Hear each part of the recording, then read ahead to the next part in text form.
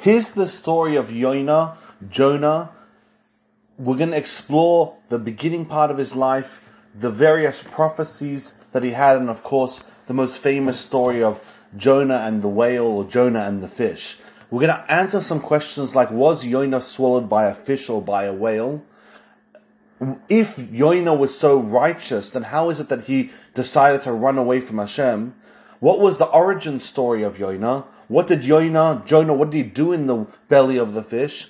And additionally, at the very end of the topic, we'll discuss the custom to read the story on Yom Kippur and the privilege to buy the reading of Mafta Yonah. Does it actually make you rich? Is this a real thing? And are there sources for this custom to auction this off and pay ridiculous amounts of money to have the privilege to be the one to read it?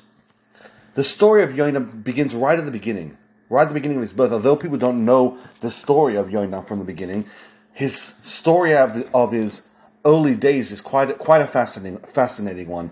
Yonah was born in the very north of Israel. He was born to the tribe of Zevulun, which was the tribe that was blessed by Yaakov, the son of Yaakov, that was blessed to be involved in commerce, be involved in business. His mother was from the tribe of Asher, so he came from two different tribes, although of course he was from the tribe of Zevulun himself. And his father, who was a prophet and a very great man, passed away when Yonah was an extremely young boy, and he was raised by his mother in extreme poverty during one of the worst droughts in Jewish history. In order to understand the context of this drought, this lack of rain for many years, you need to first understand the basic backdrop of what was going on in the times of Israel at that time. At that time, the kingdom of Israel was split into two. There was the northern kingdom, which was ruled by various families who ruled and then were murdered by another family and taken over, and then they ruled for a few generations and then killed by the next family who then ruled for a few generations. Unfortunately, the lion's share of these northern kings were extremely wicked, didn't follow in the ways of Hashem. In fact, they purposely tried to provoke God as much as possible, and prophets would rise and beg and warn and threaten and do whatever they could to try to get the people to repent, unfortunately, usually very much unsuccessfully. The story that we're going to say, the story of Yonah, takes place 86 years after the building of the first Beis Hamikdash. This is not long after King Saul, not long after Shmuel Hanavi, Samuel the prophet, not long after King David, not long after King Solomon, literally 86 years after King Solomon built the first temple. But now at this point, the kingdoms are not united.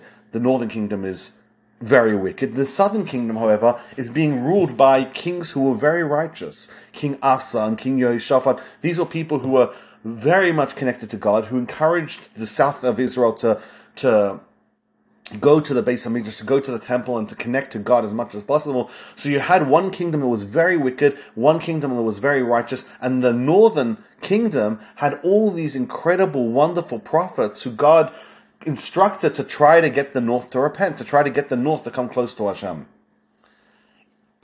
As wicked as the north of Israel was, it became a lot worse when the prince of the king, whose name was Achav, got married to a woman from outside of Israel. Her father was the king of Sidon, and her name was Izebel, or more famously known as Jezebel. This Izebel was extremely wicked. She was a very, very vicious person. She was manipulative and evil, and she introduced, once her husband became the actual king, once her father-in-law, King Omri, died, she introduced a whole bunch of cults, a whole bunch of dreadful idol-worshipping practices into the northern kingdom. So as bad as it had been until that point, once she came on the scene, together with her husband, the behavior of the north of Israel was at its absolute worst. These idols of Tzidon, called Baal and Asherah, respectively, were terrifying and dreadful cults, and people would live their lives with these dreadful idol worshippings, and it was so inhumane and such repulsive behavior. But worst of all, it was such a direct counter to the holiness and purity and spirituality that Judaism espouses. These idol-worshipping cults were just in such opposite to the behavior that God expects from us, and Hashem was very upset.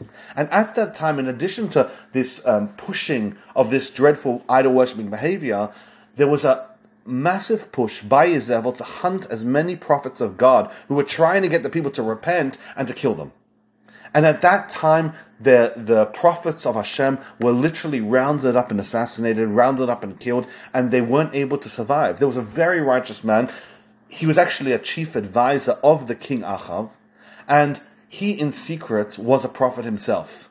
His name was Avadia. He was a convert, and he gathered prophets and paid for them, hid them in caves, and he paid for their survival, because if they would go out in the open, they would be killed.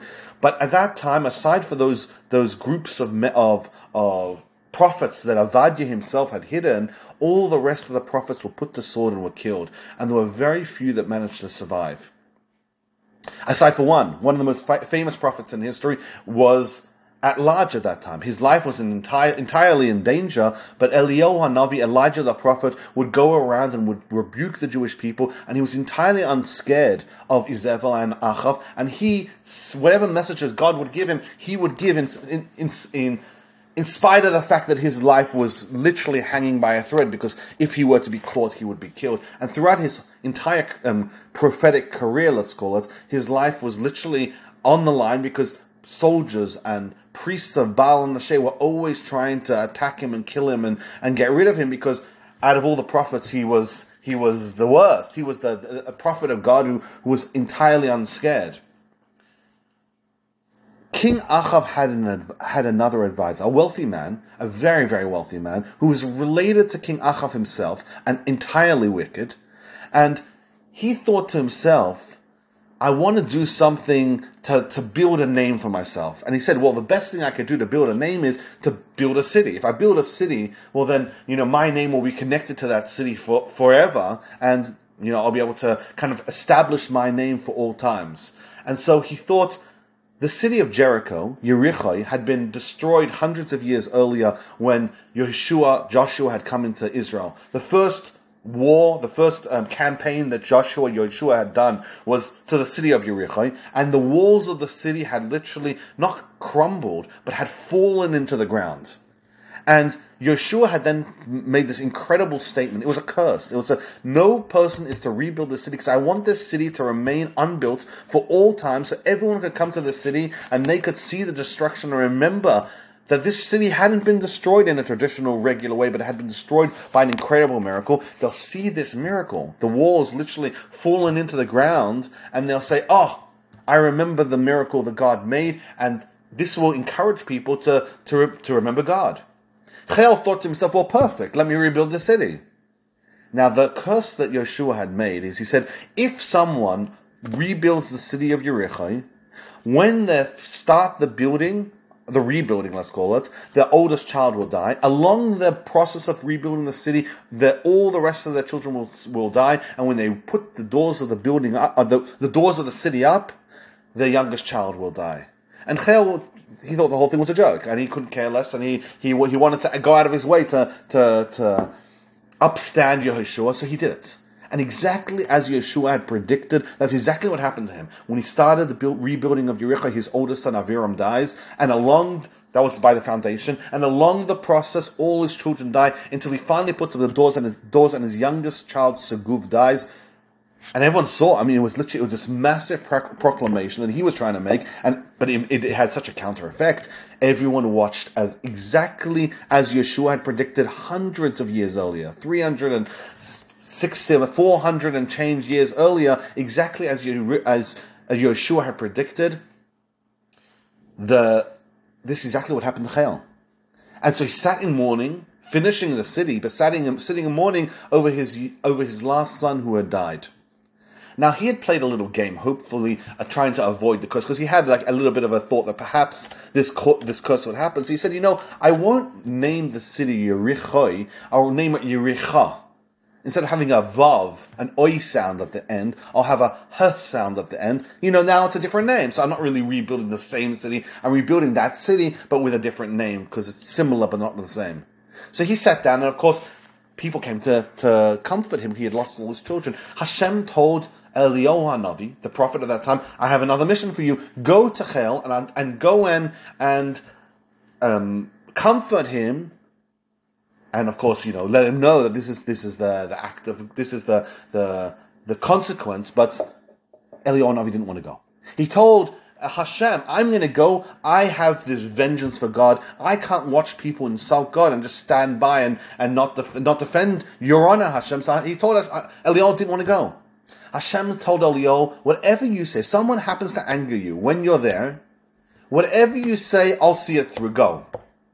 So Eliyahu Hanavi, he picks himself up and he goes. And of course, him going was extremely dangerous. The prophets of Hashem were killed on sight, but Eliyahu Hanavi was unscared. And so he went to Chel's house, and as he went to Chel's house, the king himself shows up, together with all the relatives of the king. Why they didn't kill him on the spot, I don't know. Maybe it was the fact that this was a very sensitive event. It was, the mourning of Chel's children. Maybe he got a pass, but they didn't kill him.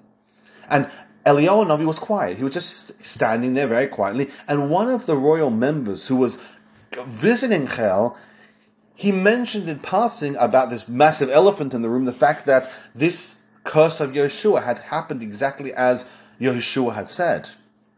And Achav, hearing this, he wasn't impressed by this suggestion that this was all the act of Hashem. He said, no, God doesn't behave in any pattern that we could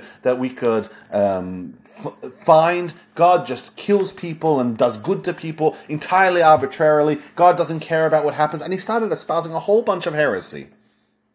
And Eliyahu Hanavi is listening, and Eliyahu was very upset. And King Achav's biggest point was, look, Chel changed the name of the city. He didn't call it Yerichoi. He called it Yericha, and he still had the curse, which means obviously the curse never worked. In the first place, it was just happened chance that Chel lost all his children in exactly the same pattern that Joshua had threatened. Now Eliyahu Hanavi heard this, and Eliyahu Hanavi said, what are you talking about? When Joshua had made the curse, Joshua had made two curses.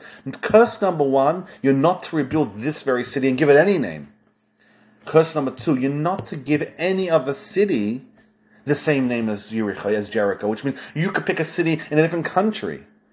You're not allowed to name that city Yericho. You're not allowed to name that city Jericho, because we don't want that name to ever continue in any other city. That was the curse. And Eliyahu told King Achav and Chel that because Chel had rebuilt the city, even though he changed the name slightly of the name of the city, he'd still broken the curse of Joshua. And Eliyahu declared, he said, blessed be the name of Hashem, blessed be the name of God who upholds the decrees of the righteous. Yeshua, a very righteous man, had made a curse hundreds of years earlier, and it was fulfilled exactly as he predicted it. King Achav wasn't very happy that he had been, upstood by Eliyahu Hanavi, who had just shown up and proven that King Achav was entirely wrong in his cavalier assessment of the situation. And so King Achav told Eliyahu, well, if that's the case, who's greater, Joshua or Moses, Yeshua or Moshe? You're saying that Yeshua's curse is so powerful. What about his teacher, Moshe? What about the curses that he made? And Eliyahu said, of course Moshe is greater. So Achav said, if that's the case, why is it that the student's curse, Yeshua's curse, was fulfilled? But Moshe's curse in the Shema, if you open the second paragraph, it clearly states, if people follow after the idols, they turn away from God, Hashem will withhold rain. And Achav said, look at this. We've been serving all the different idols. We're killing all the prophets. We're doing whatever we want in the north half of Israel. We have rain. So you're claiming that, all these curses in the Torah, they all get fulfilled, and you're so happy and you're blessing God that curses are fulfilled. Look at this. Moses, the greatest of the prophets, Joshua's own teacher, said there would be no rain. And look at this, there's rain. Eliyahu, upon hearing this, became inflamed. He was so upset that someone was mocking Moshe and mocking God. And so he said, by God, till I say so, by my word, there won't be any rain. And he also added in dew as well, which is an interesting conversation. There'll be none of it in the north of Israel until I say so. Now, of course, everyone assumed that was just one big joke. And Eliyahu, marches right out, and they don't assume that this is serious. And a short while later, there was no rain, and they started to realize that this was very much real. And now began a manhunt for Eliyahu, Elijah the prophet, but now it was in earnest. Now there was a lot riding. They needed him to undo his curse because there was no rain. And Israel is very, very heavily dependent on rain, which is good for the Jews' connection to God, because we're always having to beg God for rain. In this case, they weren't interested in doing repentance. They just wanted to find Elijah and force him to undo his curse, and they're now his enemy number one, in addition, because they were so angry that he had literally stopped the rain from coming. Eliyahu had to go on the run. Everyone was searching him absolutely everywhere. Later on, it got to such a degree the king himself had joined the manhunt to find Eliyahu Navi, to find Elijah the prophet. The officers of the king were tasked with going to look for Eliyahu. This was national security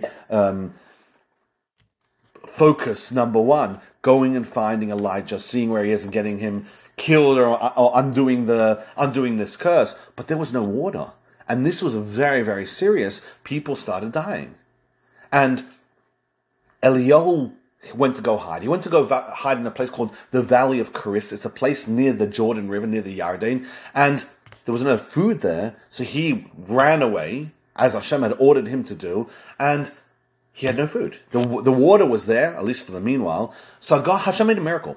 God sent ravens, these black birds that are usually known to be extremely vicious. Hashem sent these birds, and they went to the kitchen of the king, and we'll discuss exactly what that means. They went to the kitchen of the king, and they brought food for Eliyahu. So the whole year that Eliyahu stayed there, food was brought to him, and he survived the year in the middle of nowhere because these ravens brought the food for him. There's a discussion, of course, which king did the food come from, because King Ahav, the king of the north of Israel, wasn't exactly a pious Jew. Getting the food from his kitchen wouldn't have been kosher food.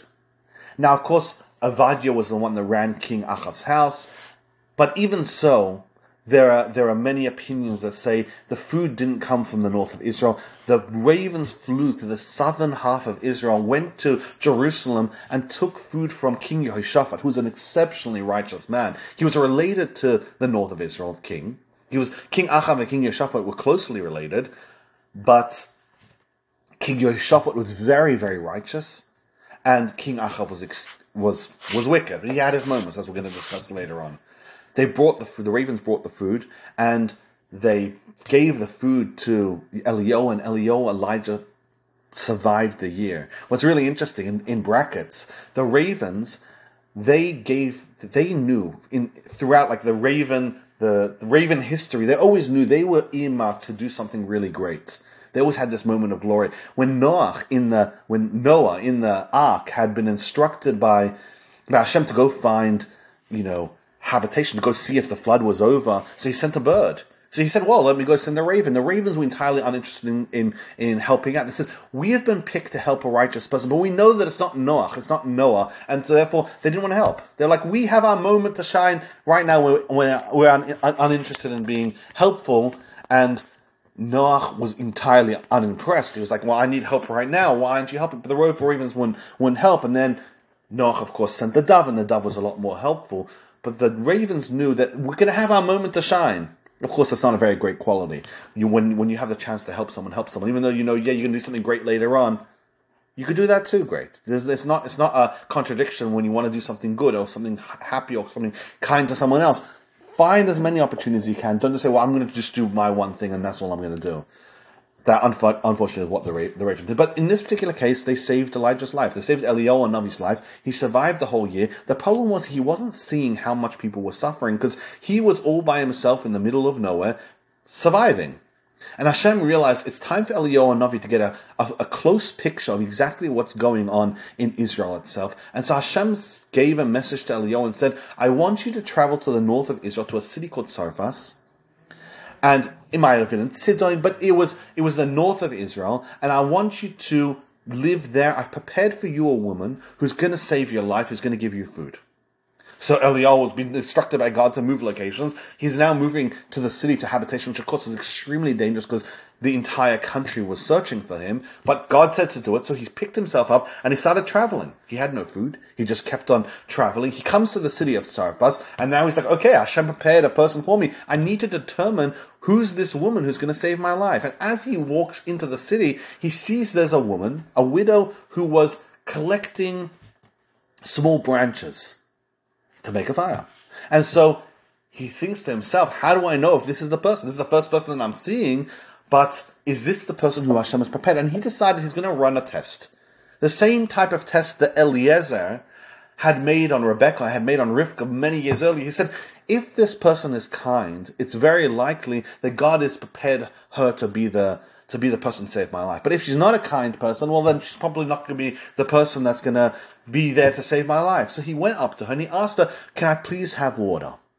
The same test that Eliezer had given to Rivka when trying to find a wife for Isaac by the well, Yitzchak by the well. In this case, Eliyahu asked this widow of Zarephath, can I have water? Now, of course, the stakes were a lot higher. Water was a commodity like gold at this point. And if she would say yes, well, then he would understand, well, she's extremely, extremely generous and kind. This probably is the person that God has prepared. And she said yes.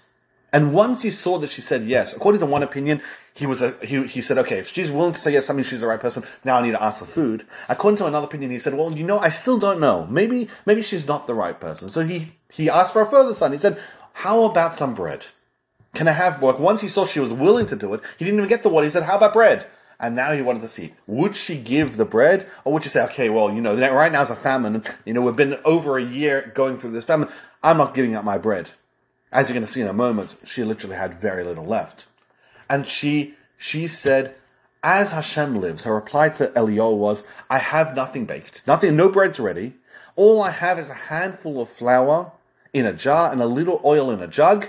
And she said, I'm gathering the sticks to go home and prepare for my son. And she said like this, our plan is like this. We have so little left. We're having one last meal to eat out of the little bit of flour that I have and a little bit of oil. And the next plan that we have is to die because there is literally no food left.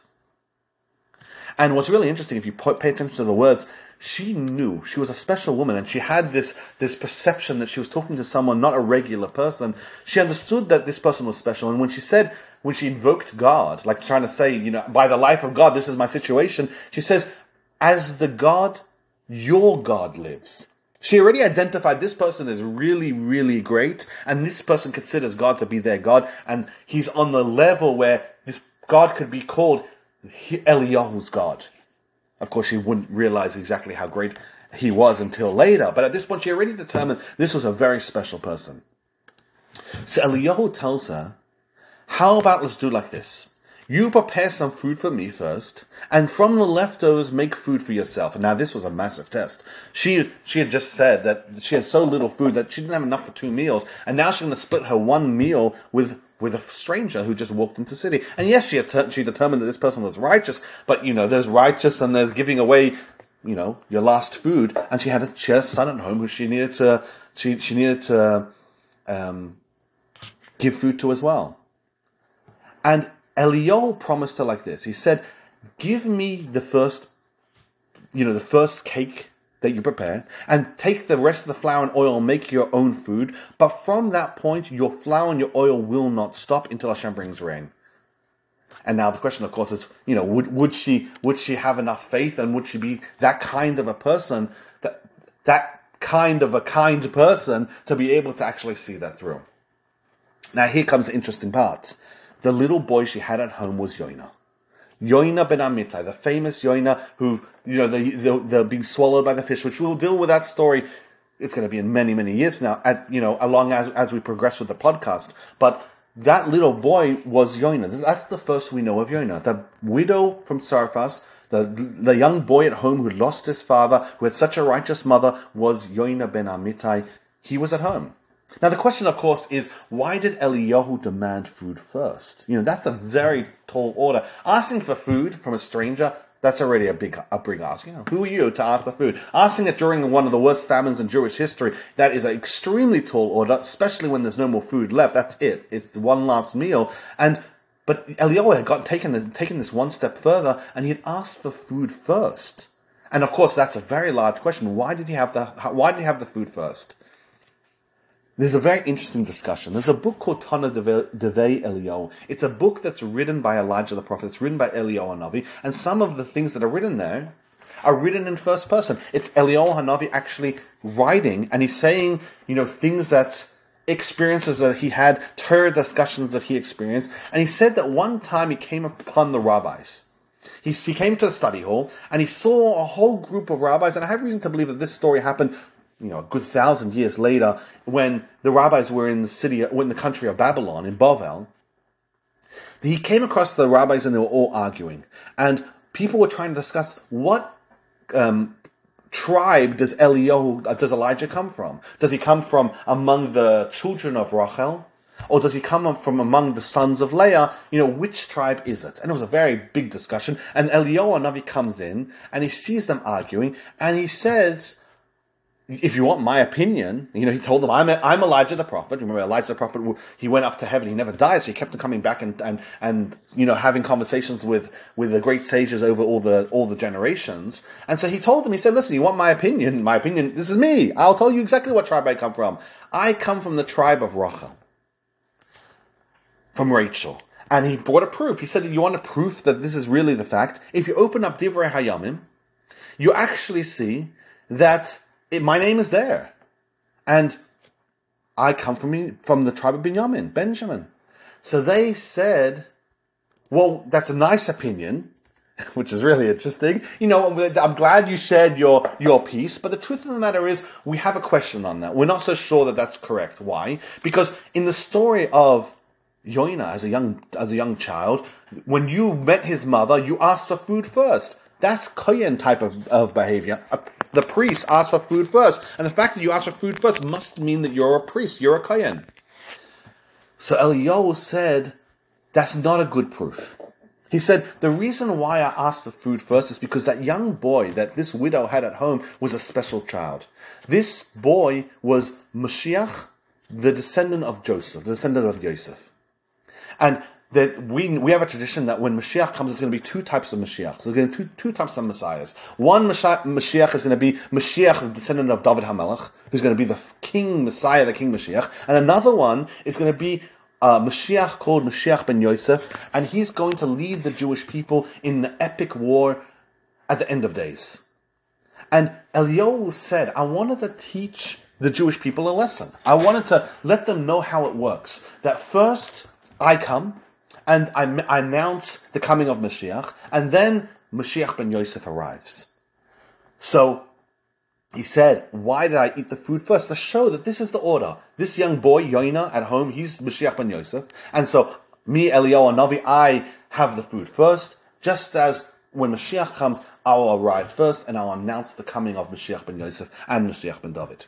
That's so very interesting. So one of the reasons why Eliyahu had his food had his demanded the food first is because he was trying to teach a valuable lesson for all time for the Jewish people, how Elijah and Mashiach, how it all works, the order of events.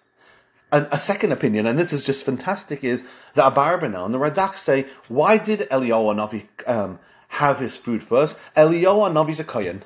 Even after everything we just learned, the Abarbanel and the Radak and many of the other rabbis say, we still hold that Eliyahu is a Kohen, and because he's a Kohen, well, he needed to eat first. He said, give me some of your food first, and then you eat first, which is so interesting that even though Eliyahu says, I'm not a Kohen, the rabbis still hold, yeah, Eliyahu is a Kohen. A third reason is, Eliyahu told the widow, you don't have much left to eat, but you're not dying just yet. You still have one more meal left.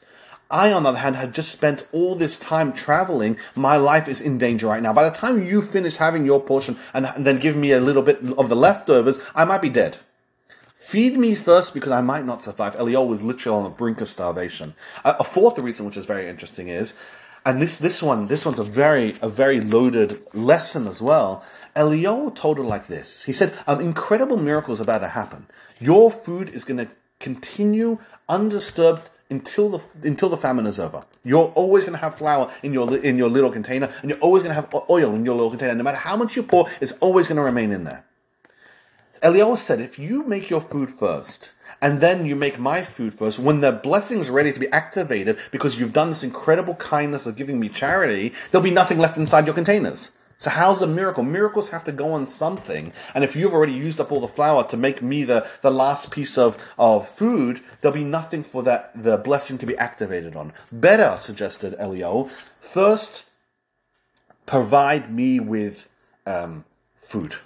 That will automatically bless the remainder of your flour and your oil. And at that point, you make as much food for yourself and for your son Yonah. You don't have to worry, because your food is your leftover containers that have a little bit of flour and a little bit of oil still in them will continue to be blessed, and it will never end. And that's exactly what happened. She had enough faith and enough kindness in her heart to actually see this through. She prepared for Eliyahu food. She gave Eliyahu food. She started pouring, and for the remainder of the year that Eliyahu was there, no matter how much she poured from that tiny container of flour, and no matter how much she poured from oil, the supply was endless. It did not stop. What's really interesting is that Yonah grew up for that year with Elijah the prophet living upstairs, hiding in the attic, according to one opinion. And according to another opinion, Elijah didn't have to hide. They were so far north in the kingdom and so far away from the capital that no one actually recognized Eliyahu. So he walked the streets freely, and they had no idea that the most wanted man in the country was just walking among them. But there are opinions that say that Eliyahu actually just hid. He couldn't afford to be walking around the city. He had to hide, and he remained hidden in the attic throughout the year. And another just interesting discussion, which I found absolutely fascinating, was how did the miracle work? Was it that the air above the flour turned into more flour, or did the flour expand and that became more flour within the flask and the container? And it's a discussion among the rabbis exactly how that miracle happened. Was the air turning into flour, or was flour just expanding and becoming more flour? After a year of Elijah being there, he was watching people die, but he didn't see any repentance happening. And he said, well, if no repentance is happening, well, Moses' curse is still in full force. And Elijah was such a strong personality, and he was so dedicated and loved God so much, and he had this deep sense of vengeance for God. He just, like Pinchas, who he shared a soul with, or could be the same person with, that's a discussion of its own right, Elijah just needed to come to the defense of God. And he saw people not behaving correctly, and he's like, well, nothing's changed. Why would I now go to King Achav and take back this curse? Yes, he saw people dying and starving, and his heart went out, but at the same time he said, God's honor needs to be defended. And Hashem realized that he needed to up the ante. Hashem had to up the ante in order to get Eliyahu to finally agree to take back this curse and to go to King Achav and say, the famine is over, it's done. But a year had gone by with Eliyahu by himself, Elijah by himself in the middle of nowhere. Now another year had gone by with Eliyahu living in the city of Zarephath in the attic of the widow, the mother of Yonah. And Hashem said, okay, I need to make Eliyahu more active in order to force Eliyahu's hands, to force Elijah's hands. And so even though the widow and her son were extremely righteous, Hashem made Yonah, the young boy, become exceptionally sick. And then he died. And the mother came to Eliyahu Navi with her son in her arms and said, what harm have I ever done to you, man of God, man of Hashem, that now you're recalling my sins and causing my son to die? She was so upset. She blamed Eliyahu Navi. She blamed Elijah for the death of her son. Now, of course, what did Eliyahu not killed her son? This, of course, had come from God. So why did she consider Eliyahu to be the reason why her son had died? And she lay all the blame at his feet. There are a few reasons. There are many reasons. I'll just tell you a few. One of them is, until Eliyahu had arrived in the city of Zarephath, she was considered the most righteous person compared to the rest of the city. When you lined her up compared to everyone else in the city, she was miles more righteous than anyone else. And so when Hashem was always looking at her, when God was looking at her, God said, well, look at this woman who's so much greater than the rest of the city. A year had gone by where she's hanging around Eliyahu Navi, and she's not looking that great anymore. You know, compared to the rest of the city, she's looking fantastic, but compared to Eliyahu, she's now looking like a regular person. Eliyahu was so righteous and so pure and so holy, and he was a prophet of God, and he's one of the most incredible, most fascinating biblical heroes of all time, and she has him living upstairs. She says, now that God's comparing between me and you, I'm not looking that great. Now God says, well, you're not such a special person. Who says you deserve to have all these wonderful miracles and wonderful opportunities and all these blessings in your life? And so with that new calculation, she's told Eliyahu, of course my son died, but this is your fault. You showed up and now I'm being judged so harshly. Lot and Avram, Lot had made a similar calculation when deciding not to live next to his uncle Avraham, because he said the same thing. I'm going to be judged based on Avraham's standards. I'd rather take a good few miles between us. That way I'm not so close and I'm not going to be judged so harshly. Another reason she said, having a righteous person around is such a blessing, but at the same time, it's a massive responsibility. You're having a bad day and you don't honor him as much as possible. You have a prophet in your house, and you have one bad day, and now suddenly in heaven they're saying, well, look at the way she treats this prophet. She said, it's such a onus, it's such a responsibility to have you around. I'm hosting you and I'm loving every moment, but at the same time, I'm sure I did something along the year which wasn't up to the standard that I should have been treating such a holy man like yourself. And now, look at that. I made one mistake, obviously, throughout the year. Now, I'm being punished. My punishment is that my son just died. Another reason is, and this is a really interesting reason, she said, I know you're a righteous and holy man. That I have no doubts about. I'm just wondering, did you tell the full truth about the miracle that you did with the flour and the oil? It could be that instead of this coming directly from God as a miracle that God wanted you to do, you used these powerful names of God to make this miracle occur. Now, what's the difference? The difference is, of course, that if a person's just making a miracle using the names of God, they're using up their good credits. She said, the whole year we've been surviving on this incredible miracle, the flour continuing and the oil continuing, and we've survived. But at the same time, it could be that we're using all our good credit along this journey because this isn't something that God wanted us to do. We kind of use this incredible powers that God put into the world, these names of God, and of course only a righteous person can activate it, but still, we're using up all our credit. Now that we used all our credit, a year's gone by, we're using this miracle, now of course I have no more credit left, so now my son passes away. And so she said, in that case, this entire situation is your fault, Eliyahu Hanavi. And the fourth reason is, she said, righteous people, especially someone like Eliyahu Hanavi, that every single action they do is look through a mirror. Not through a mirror, through a magnifying glass. And she said, God doesn't look at me so seriously. She's a wonderful person and a very righteous person compared to the rest of the city, much more righteous than them. But Eliyahu Hanavi, every action he does, the tiniest action is looked through a microscope because God judges powerful and great people by extremely high standards. But she said, when God's looking at you through a microscope, because you're in my house all day, that microscope's also looking at me all the time. So now I'm getting judged by your standard, and of course I can't stand. I can't stand, being judged by your standard, and of course Hashem's now judging me so critically that Hashem decided I'm deserving of a punishment.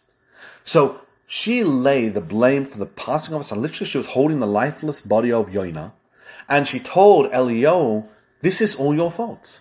Eliyahu told the mother, "Hand me the child." Eliyahu was extremely distraught to see that Yonah had passed away. So she hands the lifeless body to Yonah, and Yonah takes the boy, walks up the stairs to his own attic, to his room, and places Yonah on his own bed. And then Eliyahu does something that's really fascinating, that we see a similar thing that happens later on with his own disciple Elisha. Yonah lays the boy on the bed, he's lifeless, and he puts his face, he puts his face on top of his face. Eliyahu stretches himself out over the lifeless body. And he cries to God to return the soul of Yonah back into the body. Now, we've heard stories possibly of people coming back alive, but such a precedent hadn't really happened in such a way before. And Eliyahu prays to God. He says, we always beg you, God, that you bring Mashiach, that you bring people that already passed away, bring them back alive. But the Jewish people need to see an example. It needs to be real for them. How about bring this child back alive, and then people will see this boy, Yonah, walking around the streets, and they'll say, this boy, he died, and he came back alive. And that same thing is going to happen when Messiah comes, when Mashiach comes. So Eliyahu told God, there's more than just saving this boy. Do this in the merit that Jewish people should have Mashiach be a real thing for them. And Eliyahu also understood that this suffering that was happening to this woman was as a result of him. He was not canceling the curse, and so Eliyahu said, "It's bad enough that you're upset at me, but don't punish this woman just because she's in my vicinity. Let her child come back alive." And 3 times Eliyahu stretched himself out over the lifeless body and cried and begged God to return the soul of Yonah back into his body. And he came back alive. Just like that. Just as he had passed away, Yonah suddenly became alive again. And Eliyahu returned the boy and said, "Look, your son is alive." Now what happened behind the scenes, what's very interesting is, they say about Hashem, that Hashem has 3 keys that he doesn't give out. There's 3 powers in this world that are exclusively God's. One is rain, one is childbirth, and one is revival of the dead. These 3 keys are godly keys. Creating rain, just making rain exist, that's a power that Hashem, of course, every power in this world belongs to God, and everything belongs to God. But this is a power that's something that God utilizes, God controls. And these 3 keys are something that Hashem will give out. The Tosfos explains that when Hashem gives a key to someone, he only gives it for temporary use. Hashem will sometimes say, "Okay, here's 1 key." But the rule is like this: because these keys belong to God and are the exclusive, like this is a godly power, Hashem says like this: I'll give it temporarily to someone to use. In this case, Yonah, for example, Eliyahu, for example. Eliyahu had the ability to use that key. Now he wanted to bring someone alive. Hashem said, "If you want to bring someone alive, you're going to have to give me back the key of rain." Because people are going to walk around and say, the teacher, God, only has 1 key, and the student, Eliyahu, has 2 keys. So God said, "Oh, you want to revive this young Yonah? Okay, no problem. Now give me back the key of rain. And I'll give you the key to revive him, to bring him back alive." And Eliyahu so badly wanted Yonah to come back alive. And remember, as you're going to see along the podcast, their story is going to intertwine so much. Eliyahu says, "All right, the key of rain is yours, God. And I want to bring this young boy back alive." And that's exactly what happened. Hashem revived Yonah. Yonah came back alive. But at this point, Hashem turns to Eliyahu and says, "That's it. The famine's over. You need to now go to King Achav and tell him that the famine's going to be over, because that's it. You're not holding any of the key. You're not holding the key anymore, which means you don't have the power to determine how long this famine's going to go." Even though the Jewish people hadn't repented, God was seeing how much suffering there was going on among the Jewish people. And Hashem said, "Okay, I just need this to be over. Let the Jewish people finish all the suffering. Let people, have rain and happiness and kindness, even whether they do the right thing or whether they don't do the right thing." So straight away Hashem instructs Eliyahu, "Time to go down now. You don't get to make the call anymore. Now I'm instructing you, go to King Achav and end the famine." And that's exactly what happened. Eliyahu went down, and Eliyahu tells King Achav the famine is going to be over. But before it is, let's make a competition. Let's see if me, one prophet of God, is real, or if your prophets, the 450 prophets of Baal, and your wife, who Jezebel was all very involved in the Asherah cult, in a particular idol worship that was dreadful in a million ways. Let's make a competition to see who's more powerful. And King Achav agreed. And this became one of the most famous events, one of the most incredible miracles that the Jewish people all saw. They all were witness to this incredible miracle. And they went to the top of a mountain, Har Carmel in Israel, and they built an altar. And King Achav said, what the competition will be, the Eliyahu Navi agreed that the competition should be, and King Achav agreed to this as well. They'll make an altar. They would put 2 twin cows on the altar. Each one would have a turn, and they would beg their god or their idol. Eliyahu obviously just begged from God to make fire come from heaven. And whoever had fire come from heaven was, of course, the real person. And that's exactly what happened. Achav, believing that all his idols were all real and that this would be really embarrassing for Eliyahu Navi, for Elijah, called all the prophets of Baal, convinced them all to come, or as many as he could get. 450 of them showed up, and all the Jewish people came to watch this incredible spectacle. Meanwhile, Chayil, that man that we talked about earlier on who had rebuilt Jericho, he had a whole bunch of misgiving and doubts whether, fire would really come from heaven. So he did the obvious plan. He hid himself he created a tunnel underneath the mountain, and the tunnel finished right underneath the wooden altar. And he said, I'll wait for people to be screaming to the idol, and then I'll just light a fire underneath. It won't come from heaven, but the fact that the fire came by itself, that will be enough for King Achav to win the competition, and that will be, an incredibly embarrassing situation for Elijah. So that's exactly what he did. He built a tunnel, and some of the prophets even knew about this plot. And so they started screaming and shouting and doing all the idol worshipping rituals, and Elijah watched on the side. And he mocked them. He made fun of them while they were doing all their rituals and while they were doing all the idol worshipping, trying to get fire to come from heaven. Eliyahu literally just stood on the side and laughed and made jokes and just mocked them the whole time.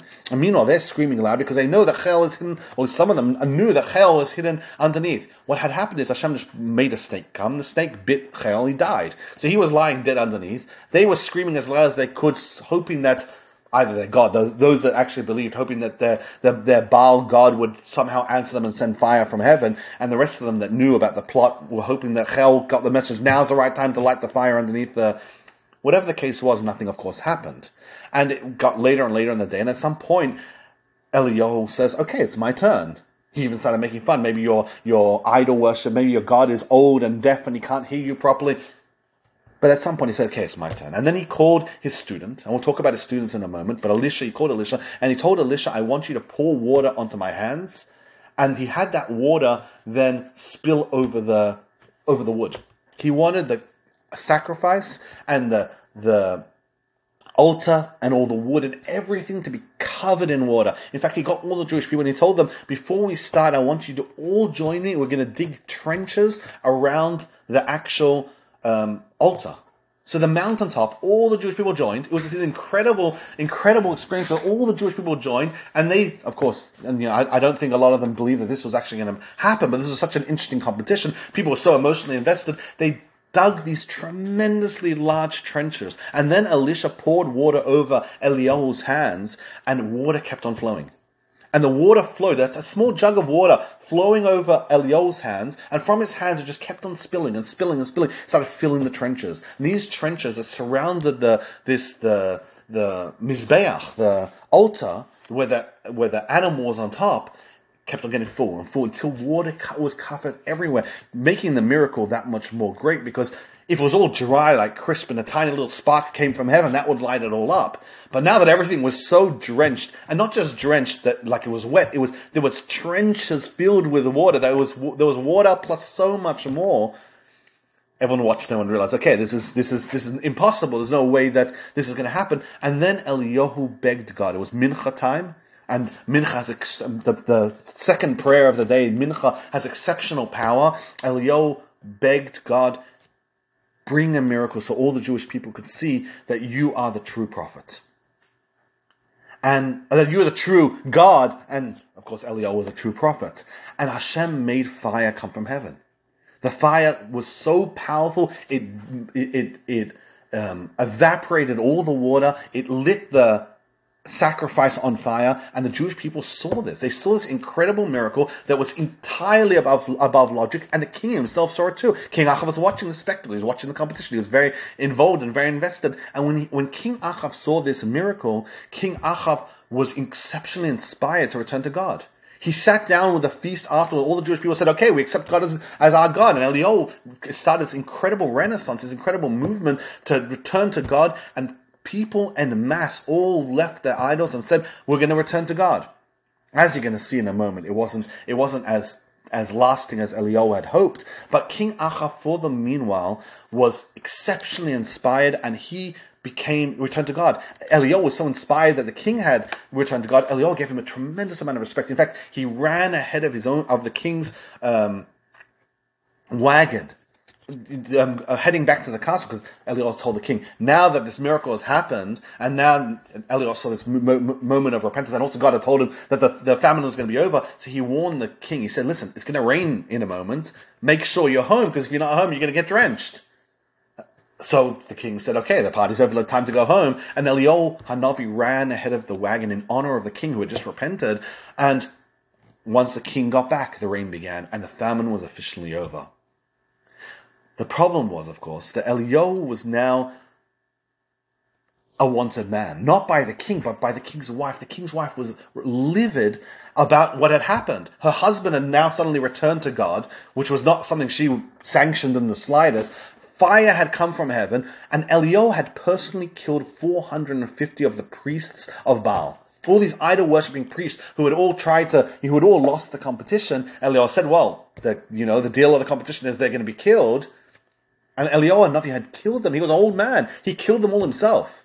Not a single one remained, and Izebel was absolutely livid. And she instructed, Eliyahu still has a hit on his head, you're to find Eliyahu Hanavi and to kill him. And when Eliyahu realized, after such an incredible miracle of Har Carmel, of what had happened, fire from heaven, and all the Jewish people seeing this, and he saw that it wasn't having a lasting impact, he became so broken.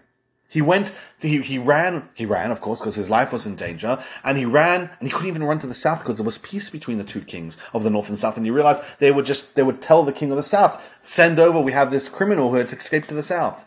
And so Eliyahu was absolutely broken. He went to a juniper tree, he sat down under it, and he said, God, I'm ready to pass away, take my life away. And Hashem hadn't talked to him. Eliyahu wanted to have communication with God, but unlike Moshe, who could always request God whenever he wanted, Eliyahu had to wait until God was ready to talk to him. And so Eliyahu was extremely broken, and Eliyahu wanted to finish. And that's exactly what happened. We'll continue the story next week, but over the stories that happen next, Eliyahu officially resigns from being a prophet, or an active prophet of God, as he had been for all those years until then, and instead, his students, Yonah, Elisha, Micha, and Avadia, the four famous students of Eliyahu, including Yonah, the hero of our story, who was educated by Yonah after Yonah had saved his life. He became one of the foremost students of Eliyahu Hanavi. They kind of took over the jobs that Eliyahu was supposed to do. The rest of those missions that God had tasked Eliyahu to do, he now gave them over to his students and told them, you guys are prophets. Go ahead. You guys are now going to do these special missions that we have to do. And Yonah, as we're going to discuss in the next podcast, is going to do one of the most sensitive, delicate missions that was going to be his job to kind of take over from Eliyahu. He was tasked with this job of going and anointing a king during a very, very dangerous and very sensitive time.